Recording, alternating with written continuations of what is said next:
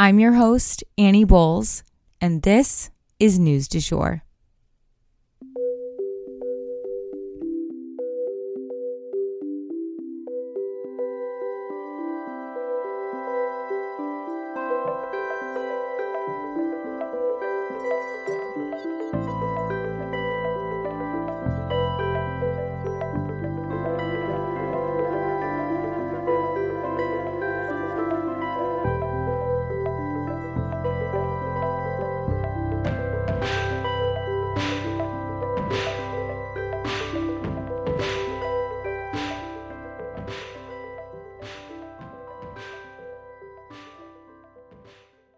Welcome to News du Jour. You may be wondering, why am I, Annie Bowles, here hosting this podcast? I usually start by telling people I'm a political baby. You see, my parents met working on Capitol Hill. By the time I was 2, I had been in my first political commercial and even got lost crawling around the West Wing. Don't worry, Al Gore found me.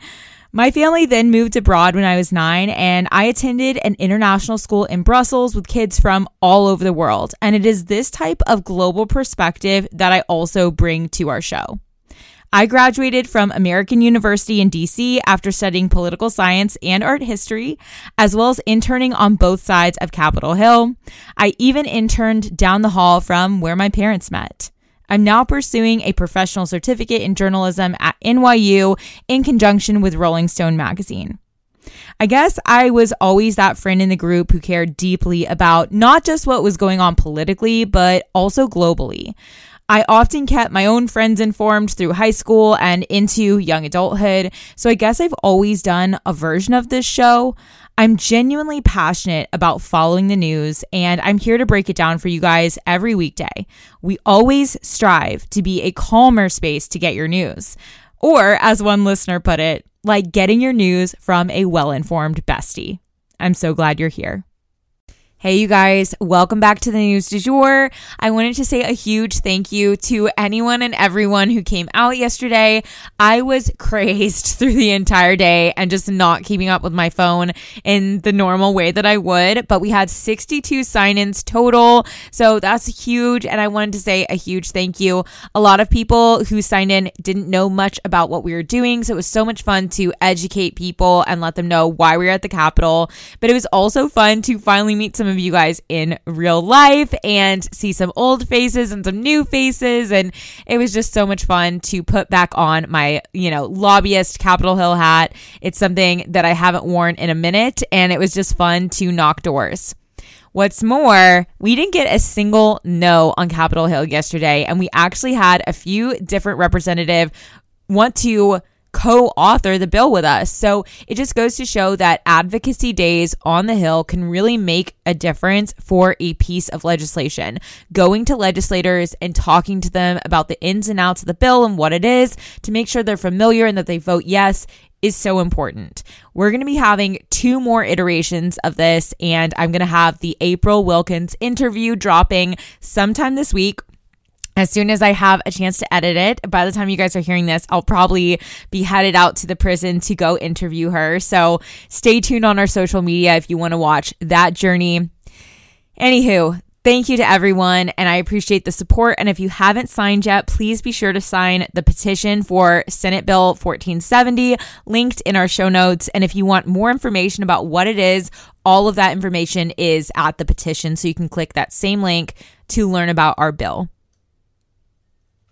So we're going to be spending the vast majority of today's episode on some next updates. There is a lot to cover here, you guys. And then we're going to be ending the day on one shorter story. Let's jump in. So from fiery meetings to apologies to search warrants to candlelit vigils and more in the wake of Nex Benedict's passing, I want to go through it all with you guys. Let's jump in. So first and foremost, I wanted to talk about the body cam footage that has come out. So body cam footage from Nex's hospital visit has come out to the public. Nex said that they and a friend had been harassed at school about their clothes and the way that they laughed. And that is when Nex threw water onto one of the girls in the bathroom and the physical fight then broke out. And this is according to what she said to the officer in her hospital room. Nex also said that they did not know these girls. And I think that's an important piece of information. There wasn't some sort of other fight going on amongst these classmates. And then I want to touch on the search warrant for the school. So the Owasso Police Department has also obtained a warrant for the high school where Nex was attacked, according to Fox 23 News. They are said to have been looking for any physical evidence, be it cell phones, laptops, student records, video footage, blood, hair, or fibers left behind from the fight in the bathroom, and more. 137 photos were gathered in relation to the case, as well as swabs taken from the bathroom and student records pulled, again, according to Fox 23. As a reminder, we do not yet have Nex's exact cause of death, and that is something that people are really holding their breath waiting for.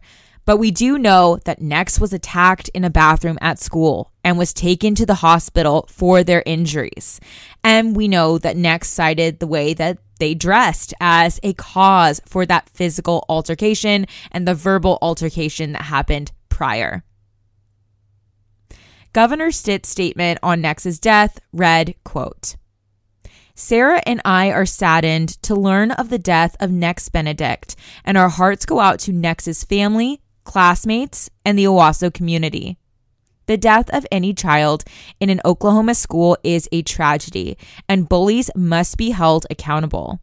As we await the results of the investigation, I urge the Owasso Police and Owasso Public Schools to be forthcoming and transparent with the public."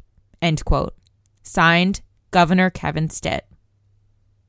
While Stitt's message was far from apologetic for his using of anti-LGBTQ plus language and championing of anti-trans bathroom policies, Ryan Walters is actively doubling down on his stance and former statements.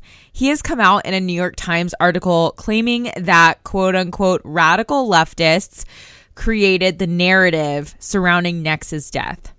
And I think this is a reason why, that cause of death report is going to be really important. We can really see what exactly attributed to Nex's passing. So that's something a lot of people are waiting for. And of course, we will keep you guys posted on that. If we hear anything, it will go to our Instagram stories first, and then we'll, dive deeper into it on the podcast. But a lot of upsetting language has come to the forefront since Nex's death, primarily the words of State Senator Tom Woods. He literally said, quote, "We are a Republican state, supermajority in the House and Senate. I represent a constituency that doesn't want that filth in Oklahoma." End quote. Yes, he said that.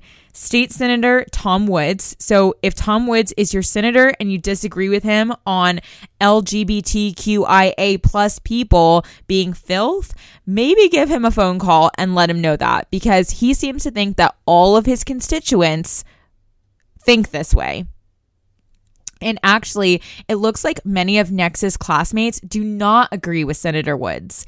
They staged a walkout on Monday to protest the culture of bullying within their school.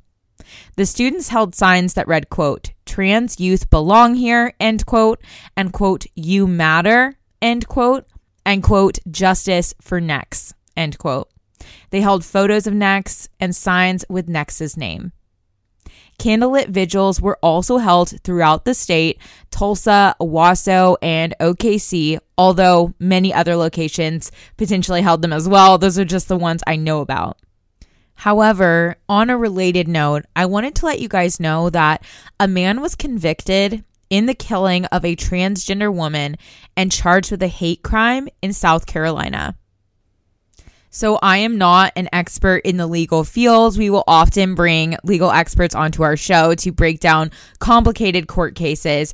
So I cannot speak to this with confidence, but it would seem that a legal precedent may be being set for violence against trans individuals on a federal level.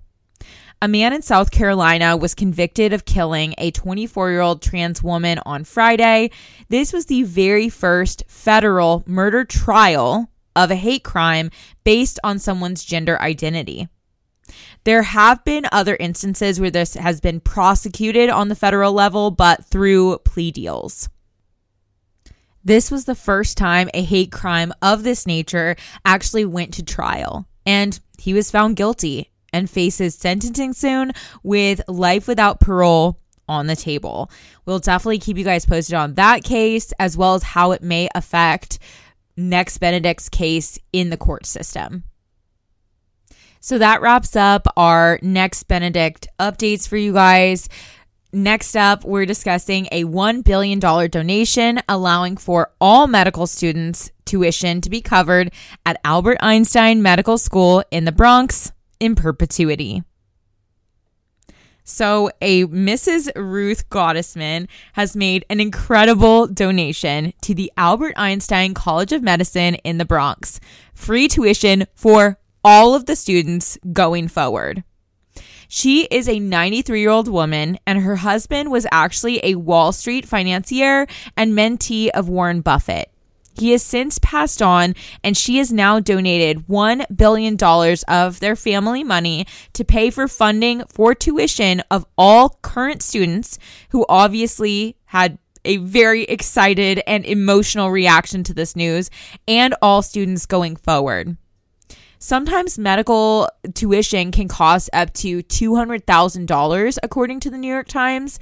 And again, according to the New York Times, it is, quote, one of the largest charitable donations to an educational institution in the United States and most likely the largest to a medical school, end quote. Ruth has been working at the school for years, where she was studying learning disabilities and working on screening tests. What a great example of someone who dedicated their life to the greater good and put their money where their mouth was.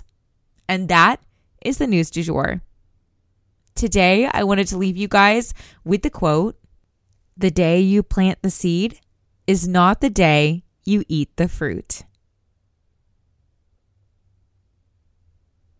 If you enjoyed this episode, please subscribe on whatever podcast platform you use to listen.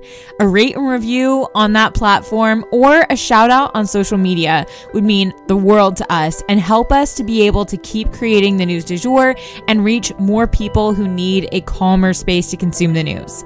But the best way to support all of our work is to become a patron at www.patreon.com/sugarfree media, and that is also linked in our show notes.